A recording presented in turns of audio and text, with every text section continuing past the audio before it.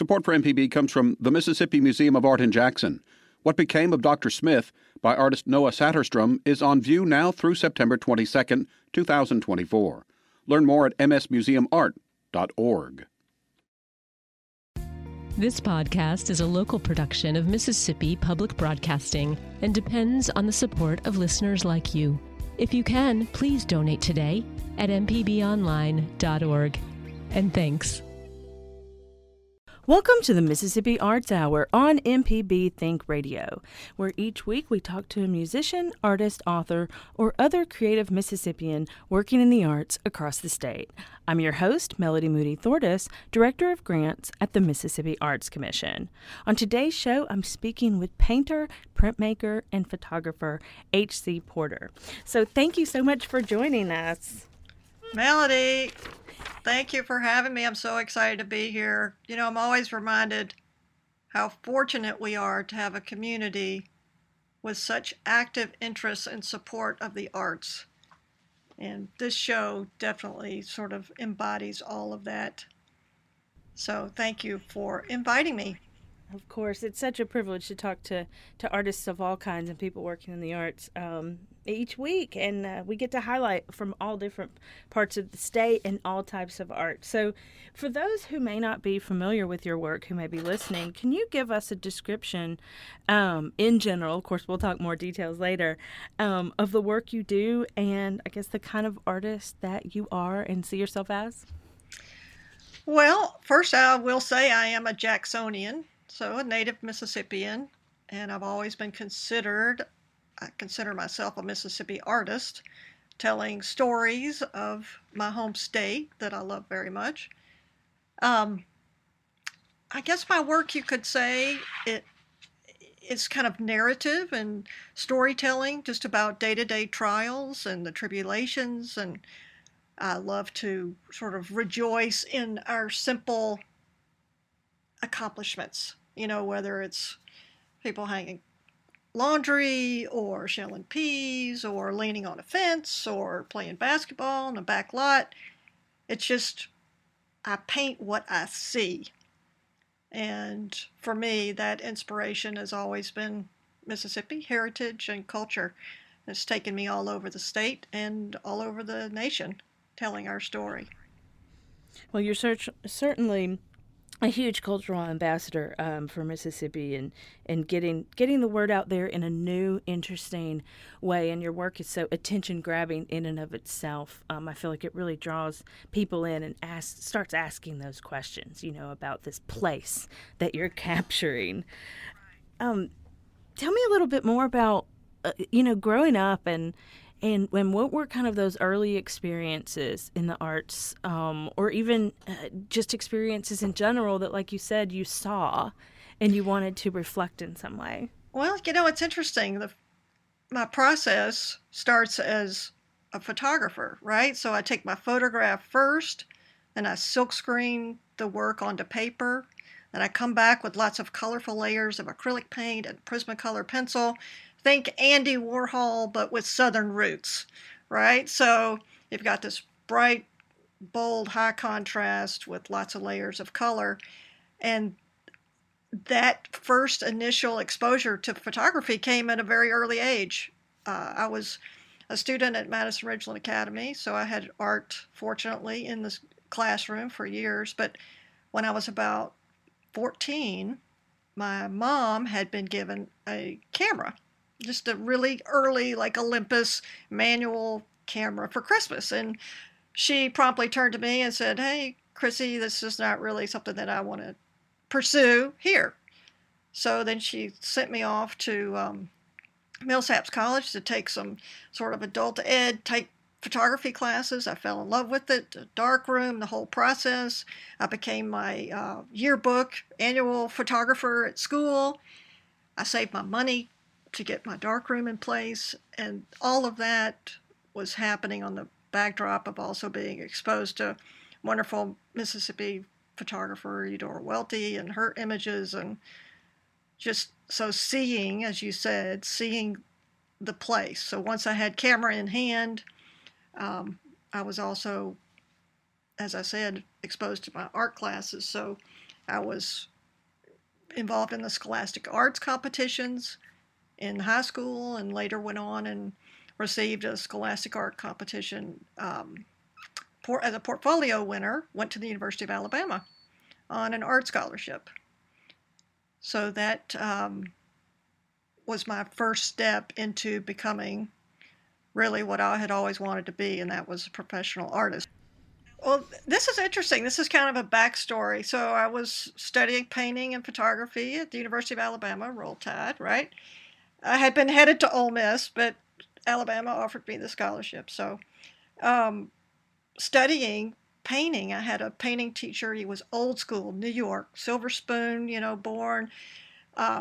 He was sort of known for his not very warm techniques of he would come over, grab the piece you were working on, rip it in half, and throw it off the balcony of the art department. We had a 4-story complex, and so many young ladies were in tears after art class. But he would grab me and take me into his personal studio, sit me on a stool, and I would watch him paint. He was an abstract, early, sort of just loose, and he would pour paint and he would march all over it with his Nikes and put this texture all over it, and in his attempt just to bring a looser technique to my work. So when you look at my painting now,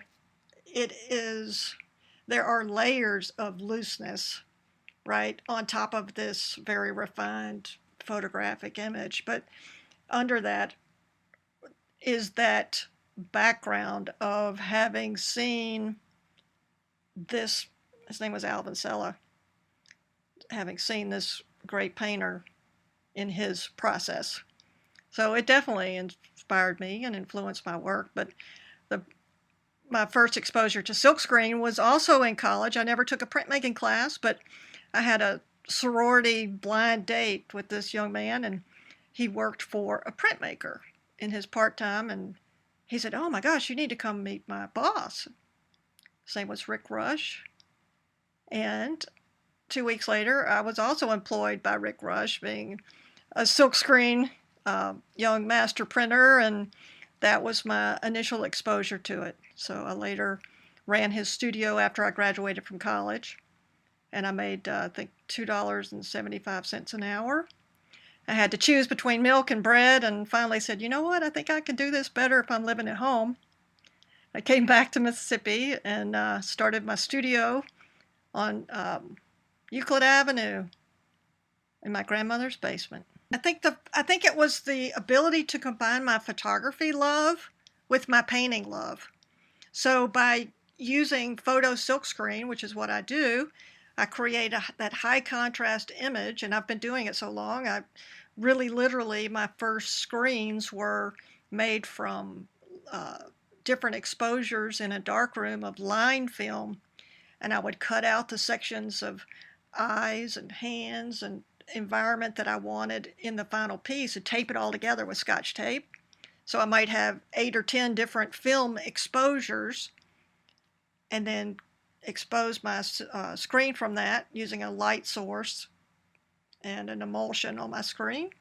And then I would have open screen. I would pour a black ink on, squeegee it through onto the paper, and then come back with the layers of paint. But again, that has gone the way of the horse and buggy. I mean, you don't do that anymore. It's all done on the computer, and so I've had to pivot to the dealing with my work and how could I do all that I do in Photoshop. So I've kind of come up with a unique process that I consider mine, and it's interesting. So that silkscreen was just the bridge to bring my painting and my love of photography. You described this kind of sharp contrast, right? So you've got these bright colors, just describing this for our listeners, bright colors, as I mentioned, that really draw you in. But then you typically have your figure in the forefront in black and white. And by black and white, right? Not a photography black and white that people are imagining, but a stark white and a stark black. And it sounds like that really comes from a mixture of the camera and the printmaking. So is that something that has been, since you learned the printmaking process and since you started combining these three, is this high contrast white and black image has been a part of your work ever since? Or how did you come to that?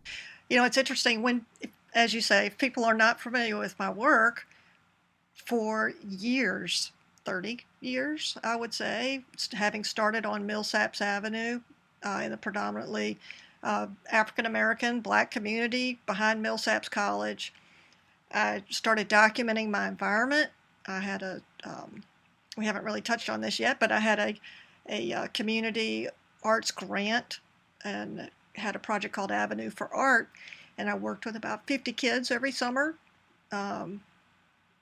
exposing 8 to 12-year-olds to the arts, and we would do mask making and found object printmaking and all these wonderful things. But I started documenting my relationship with these kids and their families, and then it ultimately led me into the neighborhood.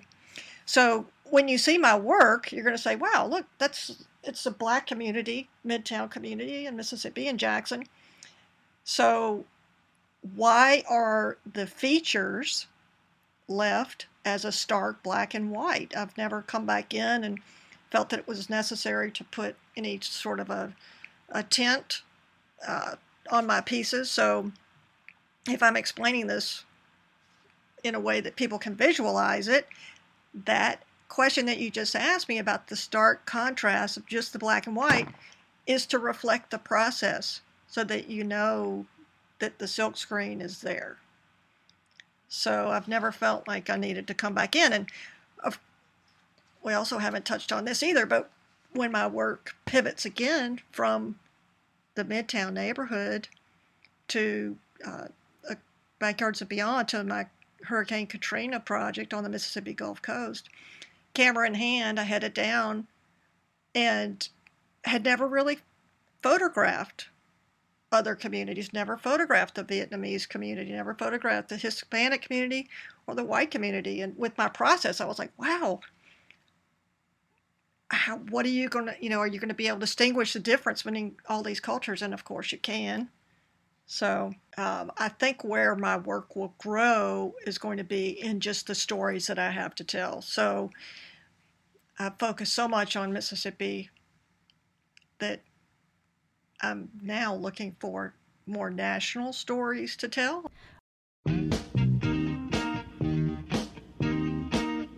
Hi, I'm Melody Moody Thortis, and you're listening to the Mississippi Arts Hour podcast. You can also hear the show on MPB Think Radio every Sunday afternoon at 5 p.m. To hear all our conversations with creative Mississippians, be sure to subscribe to the Mississippi Arts Hour podcast on your favorite podcasting app.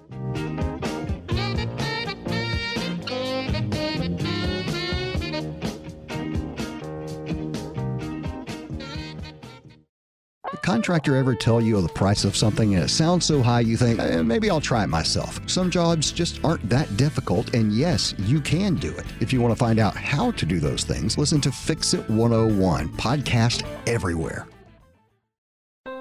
This is an MPB Think Radio podcast. Each week on the Arts Hour, representatives from the Mississippi Arts Commission speak with different creative Mississippians. Today, I'm speaking with artist H.C. Porter.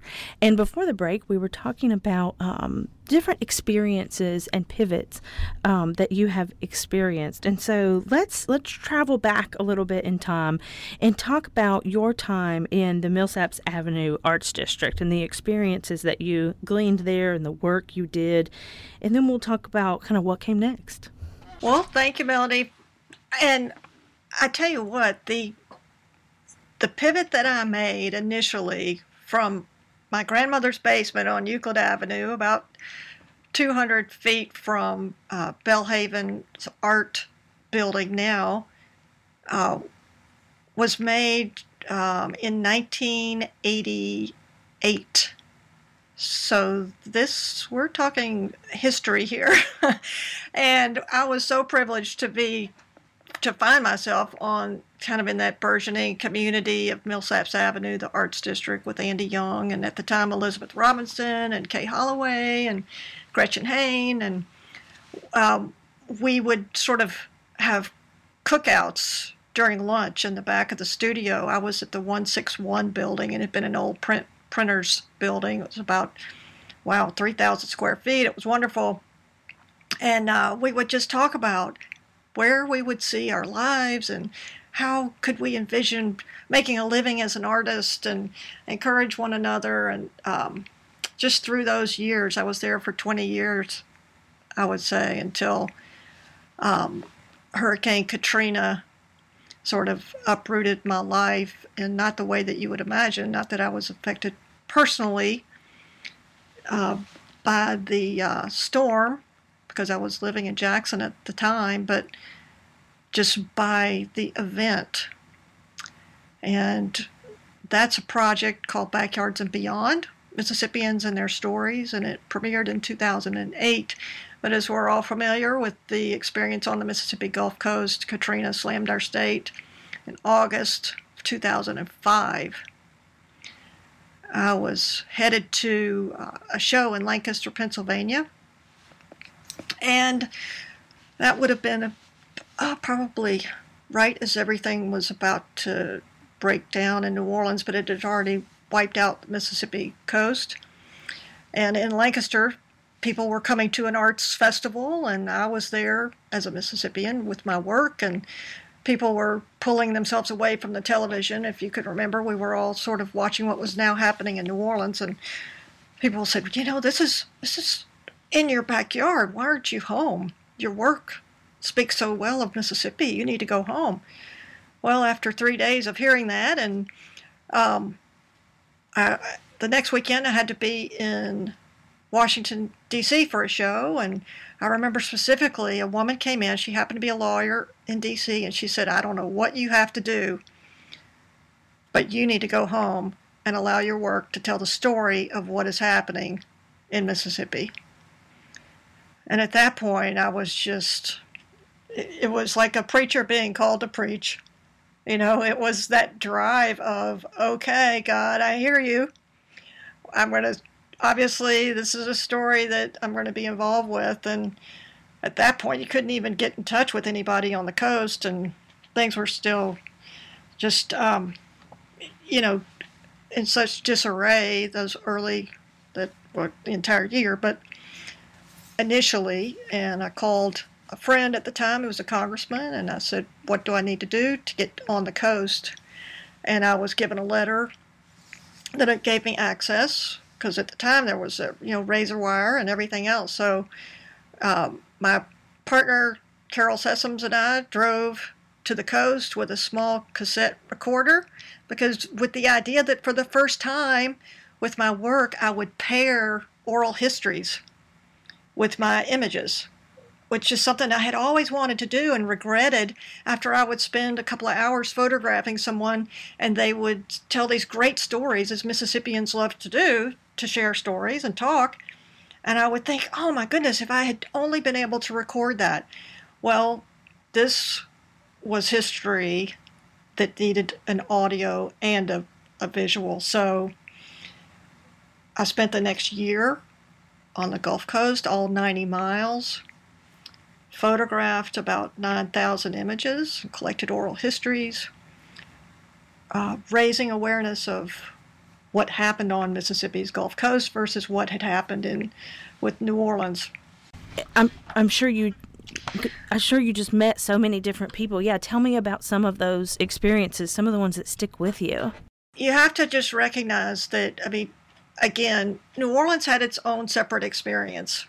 And my goal was to allow Mississippians to tell their story, what was happening to us as a community, as a state. And then not only storm stories, but who we are as Mississippians, our culture and heritage, and what was allowing us to get through this devastation, And a lot of it was that we knew we weren't alone in the process, because of our strong faith and our neighbors and our families. We knew that we would get through it. And we knew that just our lives would come back together, and that we were so dedicated because we love the community and love the state. And we, as they say, pulled ourselves up by our bootstraps and really set to work.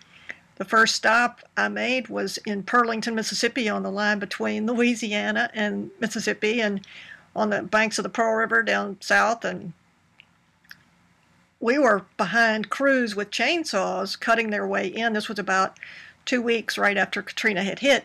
And when we got into this one small community, the families were already there. They hadn't waited for the state to bring the chainsaws in. They had cut their own way in. They were going to figure out what was happening at their homes.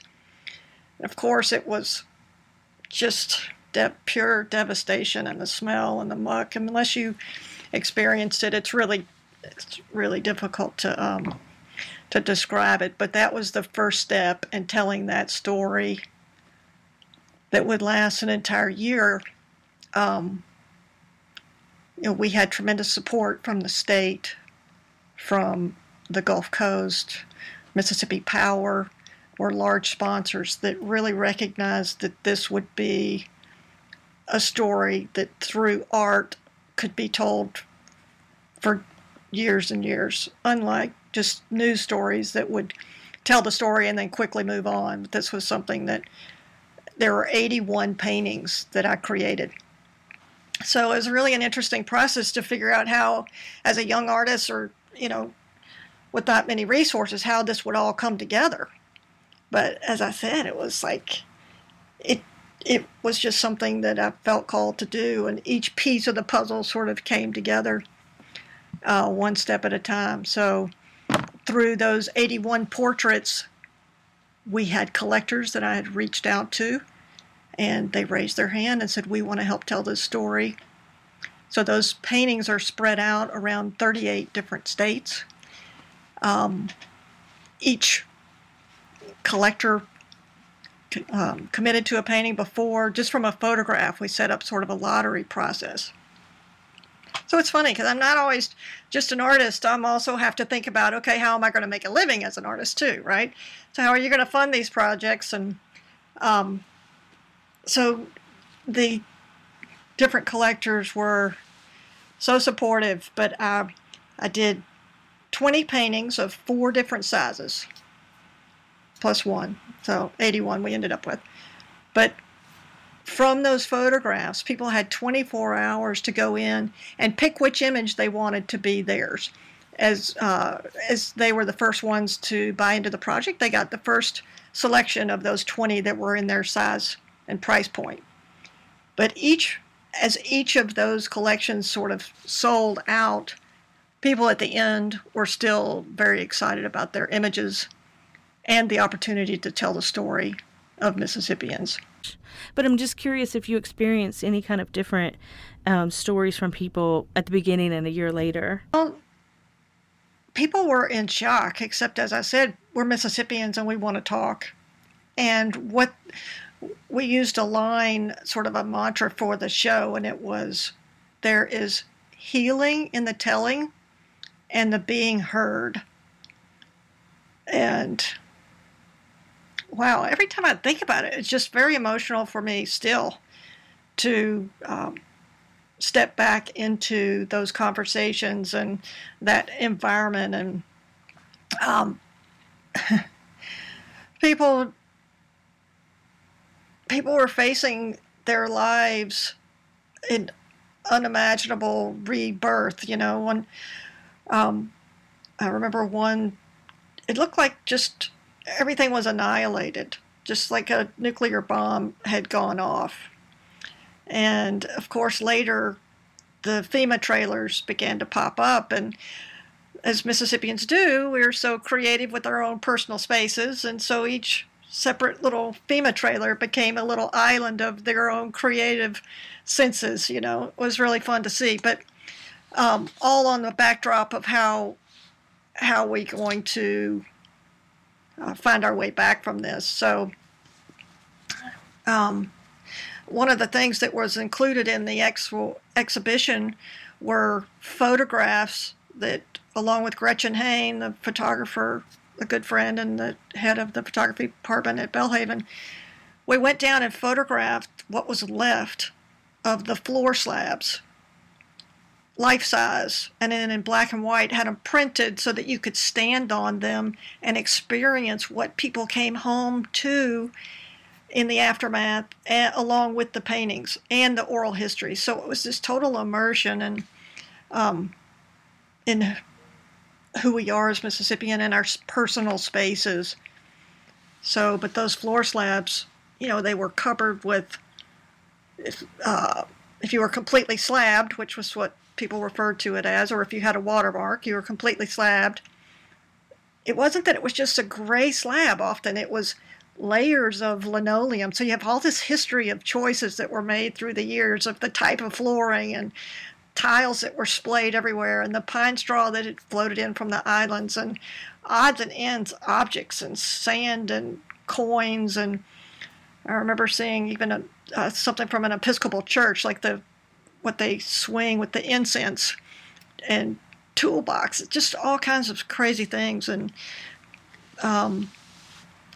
to see that life size when you're standing on it, I think that was a powerful part of the exhibition. So, and all that you can find still at the Waveland Museum. There's a hurricane museum called Ground Zero Hurricane Museum.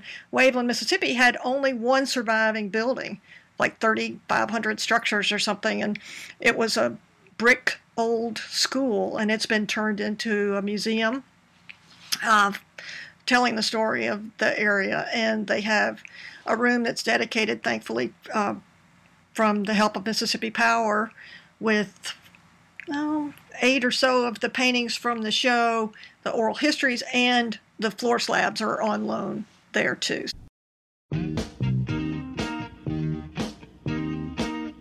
Hi, I'm Melody Moody Thortis, and you're listening to the Mississippi Arts Hour podcast. You can also hear the show on MPB Think Radio every Sunday afternoon at 5 p.m.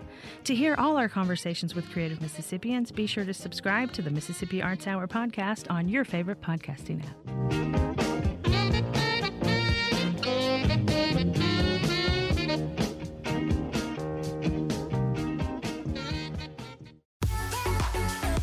Hi, I'm Ryder Taff, Portfolio Manager at New Perspectives, a fee-only financial advisory and co-host of Money Talks. Each week, we take your personal finance questions and tell you about a money topic we hope you find helpful. Money Talks can be heard Tuesdays at 9 a.m. on MPB Think Radio. Podcasts can be found on our website, money.mpbonline.org, or on your smart device's podcasting platform. This is an MPB Think Radio podcast. You're listening to the Mississippi Arts Hour on MPB Think Radio. I'm Melody Moody Thortis with the Mississippi Arts Commission. Now I want to talk about your blues project. You have a book documenting this project called Blues at Home: Mississippi's Living Blue Legends. So let's talk a little bit about the inspiration for this project. I read that some of it came from driving down historic Highway 61. So tell me what brought you to wanting to document blues artists in Mississippi. Well, it's interesting. I had gone to Delta State University to install the Katrina project, and I had recently moved to Vicksburg from Jackson and set up my studio and my home and gallery there in downtown Vicksburg. But so I was driving back, and honestly, I drove through Rolling Fork, and there was a community of house trailers, and all of a sudden it was just this swell inside me, and I heard this voice. It was kind of like, Chris, calling me, and I knew there were stories there to tell, but I didn't know exactly how to go about telling them. And I called my then gallery director, Lachlan Fields, who's a wonderful Southern Studies major and writer in Mississippi, and I said, Lachlan, I want to tell the story of this trailer park in Rolling Fork. And she said, you know what? No, you don't. Let's talk about the history of the blues that surround that community with living legends today. And that was in 2010. So I was like, okay, great.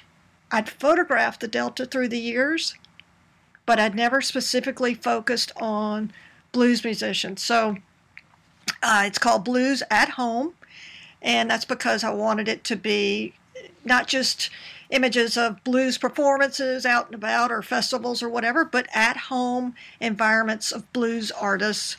And that was something Lachlan had been a Southern Studies major at Ole Miss and had worked with Living Blues magazine, so she set about contacting these musicians. We worked with Scott Beretta at Ole Miss, blues scholars, to point us in the right direction. I think initially we had 91 of the blues artists professionally working in Mississippi and still alive, of course, because I have to photograph them and interview them. And I had done 81 paintings for the Katrina Project, and I thought, there's no way. That almost killed me. So we narrowed it down, and again, a very odd number, 31 paintings in this series. So Lachlan put together, which is also very interesting, to try to contact blues musicians in Mississippi. It's like, grabbing a moving pinball with baling wire. If you can do it, good luck, because these guys travel internationally. They may not even be well known in Mississippi, but they're known in, Norway or something. So these guys are not just sitting around waiting for me to come knocking on the door as a Mississippi artist to photograph and interview them.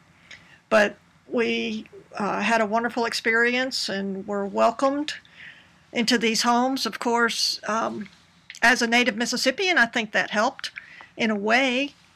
But seeing these blues men in a personal home environment was just such an incredible experience for me. And if some artists we did not photograph in their home, but someplace that was significant in their career, right, from Ground Zero Blues Museum in Clarksdale to the Walnut Street Blues Bar in Greenville, just to all these little juke joints all over the state, and Club Ebony with Denise LaSalle up in Indianola, and again, just doing the oral histories was also an incredible opportunity to hear what these guys were saying. Honey Boy Edwards, 97 years old. I photographed him in Meridian, Mississippi, and he had been playing the night before with Big Head Todd and the Monsters. And I thought, where in the world? He was staying at a Holiday Inn Express. Where am I going to photograph him in Mississippi? In Meridian, and of course, Weidman's, the oldest restaurant in the state. Said, okay, well, we'll go there. And it was lunchtime, 12 o'clock. We're right in the front entry, and his manager was there, and we were photographing, and this other gentleman walked in up to the manager, and he said, hey, what are y'all doing? She's photographing. This is Honey Boy Edwards. And he said, oh, my son's in a band. And of course, the manager was like, yeah, everybody's son is in a band. And the guy graciously said, well, what band is it? And the gentleman said, Wilco. It's like, okay, that's a band. And yes, but that was just, you never knew where you were going to end up and where you were going to find yourself photographing these incredibly gracious, entertaining bluesmen. So that was a year, 2011, and unfortunately of my 31 gentlemen and gentlewomen, I've lost 10, have passed away. So I'm very fortunate that I was able to meet and experience these personalities, and they're purebred entertainers, right? Even though they're singing the blues, they are entertainers to the core. Of course, Bobby Rush, and we were so pleased that he would be in the project, and so supportive. And each of the paintings, again, were individually sponsored by collectors all over the state, and the show came together in 2014 at Ole Miss at the University Museum there.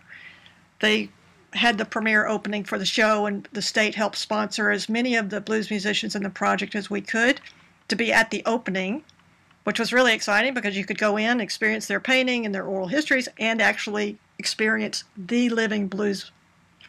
You know, it's interesting. There was a quote, I'll share this, by a well-known curator, but he said, "We make art to hold on to what we love and what we are about to lose." So I've looked at the themes of my work, and it's, to date it's been loss, celebrating community, but we've had so much loss that the work also documents. But we're very fortunate that we finally recognize that blues is our natural resource, and that we can celebrate the blues in the state of Mississippi. It's just really exciting to have been a part of that, and as we've continued to grow that industry basically and put these guys on the map. And like I said, we worked with different blues musicians that some were well known, like Bobby Rush, B.B. King, Denise LaSalle, but many were not, like the old Elsie Ulmer that you mentioned before, and T. Model Ford. And I went all over the state too. I didn't want it just to be the Delta blues. I wanted to focus on blues from different parts of Mississippi. So that was exciting. Get up into Pontotoc and Terry Harmonica Bean, and again, it was an exciting ride to get to experience each of these individuals. We first walked in with T Model sipping Jack Daniels through the photo shoot, offering me swigs, and his wife at the time, Stella, looked at me and she said, "I think I've seen you dance." I was like, "What?" And of course, it was the old blues club over there on President's Street in Jackson that was such a hot spot that I used to love. And I was like, "Oh, Lordy." These guys in a whole new way. She was right. And girls, and I just can't imagine the stories that didn't even make the book. Yep. Didn't even make the project. Because I just imagine you sitting there with these legends.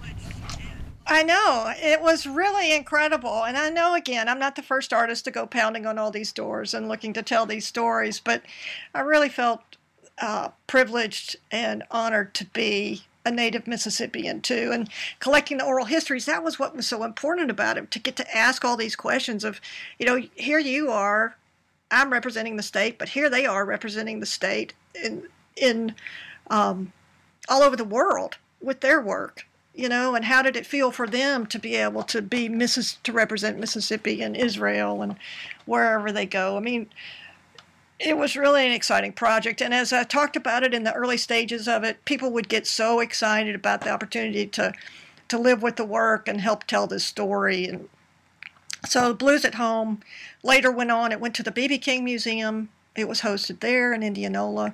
It went to the National Blues Museum in St. Louis when they opened, and that was really exciting. And again, each of these musicians were, with their paintings, able to tell their own personal stories, and then we would do a blues jam, sort of an afterglow, and had just a raucous time. I remember Jimbo Mathis was just grinning ear to ear. This is the best thing. When we did the one after the Ole Miss, we went to the Lamar Lounge, and it was quite an evening. But so that's how, once the show went to St. Louis, another year later, it went to Maryland Hall in Annapolis, Maryland. That was sort of the pivot. I was invited up here to bring the show, and through that, I was also invited. It's a Maryland Hall in Annapolis, Maryland, is an arts and cultural center. It used to be an old high school, a big brick school that houses the symphony and the opera and all this performing arts and also visual arts. They had 5 artists in residence studios up on the 3rd floor, and they said, "Hey, we love your work," and I opened the show there, and Bobby Rush came, and Eden Brent and Vasti Jackson, and we did this incredible night of oral history and music, and with the opening of the exhibition of paintings. And I was like, well, yeah, this could be really interesting. So I applied, and even with my gallery commitments of my gallery in Vicksburg, it was really exciting for me just to sort of take a little bit of a break and see what was happening in another part of the country. So I found myself in Maryland representing Mississippi. So, they still consider themselves Southern, which is kind of took me a little while to get used to. It's like, I don't think so. But yeah, they they called me out on that more than once. So, but it's right here. It's on the Chesapeake Bay. It's full of history, just like Vicksburg, in a historic downtown of Annapolis, and 30 minutes from Washington, D.C., 2 hours from New York, about 40 minutes from Baltimore, and finding inspiration of art and culture and trying to figure out where my work is headed. I'm very fortunate that I've made it financially, really, through this year, and it was with the help of the state of Mississippi and with the support of other collectors. And I was told at Maryland Hall we had to get everything that you would need for 2 weeks. So I was able to move out, but still residing in Annapolis, stay and focus on, okay, how am I going to manage this, and began to continue to paint. I also create commission paintings for individuals from family photographs or, personal images. So I reached out to collectors and had found a lot of support doing personal portraits and commissions, which I still do, but that was really a blessing. And then I guess October came around and we've been getting pretty lean. And I thought, okay, I've got all these paintings I've been continuing to create, and they were bound for shows that I would normally do, like in Denver and Columbus, Ohio, and Des Moines, Iowa, all these wonderful places with these huge inner city, citywide arts festivals that I participated in through the years to sell my work. And of course, nobody could gather, so all these events had been canceled. And I was looking around going, okay, where am I going to go from here? And we pivoted to an idea to do an online lottery. I had 18 pieces of work in my gallery at the time, original paintings, and I reached out and said, okay, anybody out there up for a deal, a bargain on an H.C. Porter painting? Because it is a pandemic, and thankfully 18 people raised their hands, and I did really literally a lottery, and I put a number on each painting. So with 18 paintings, I had a little, what's it called when you spin and you do the bingo, had a little bingo cage with 18 numbers in there. And I would spin out a number and talk for about 20 seconds. This was all done on a Zoom night thing. It was really fun. And we would talk for 20, 30 seconds about that painting that was coordinated with that number. And we had a big cage with everybody's name in it that had bought a lottery ticket. And we would pull their name out and then match it with that particular painting. And then move on, do another number, spin it again, and pull somebody else's name out. It was really fun, and it was just an unusual way to face the times that we were in, and it was very humbling to find that sort of support. And people were from all over the country that bought into the lottery, and so pieces are spread out. And now I'm working on just new work, preparing for a show. The shows are coming back online for those of you that participated, that came out to the Ridgeland Fine Arts Festival the 1st and 2nd of May. We had a great turnout. That's something that I've been involved with since the inception 11 or 12 years ago, bringing 100 artists from all over the country, and we didn't know if it would happen or not, of course, with COVID, but things were on the right track. So people that have experienced that show, it really is exciting. We have music and artists And that was kind of the first practice of being back in front of people and talking with and without a mask at times. So, but I am gearing up for a show in Des Moines, which is in the end of the month, so 3 weeks from now. So that'll be my first national show. And, you know, when you pull almost 200,000 people into one city center in the middle of a pandemic or at the tail end of a pandemic, it is a little disconcerting, but it's also exciting to have that opportunity. And to me, I mean, this is really a through line in your work and our conversation today, is bringing people together to tell these stories, in a new way and in a unique gathering. So I think it's very apropos for you to be having your national show as we all start to emerge from this world.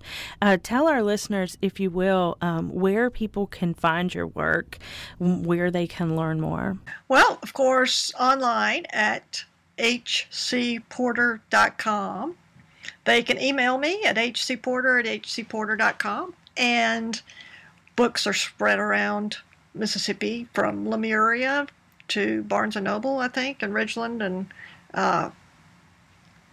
so they're welcome to just Google H.C. Porter and reach out, and we can answer any questions you have about work and commissions and anything else that you might be interested in knowing about my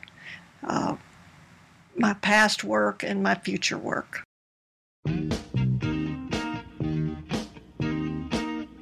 Hi, I'm Melody Moody Thortis, and you're listening to the Mississippi Arts Hour podcast.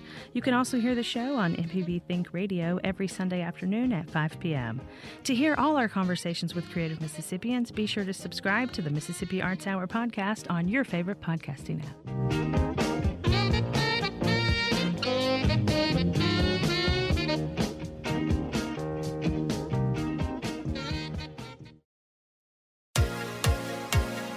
On Southern Remedy Healthy and Fit, you get information about foods you should eat to stay in good health and tips on how to stay active.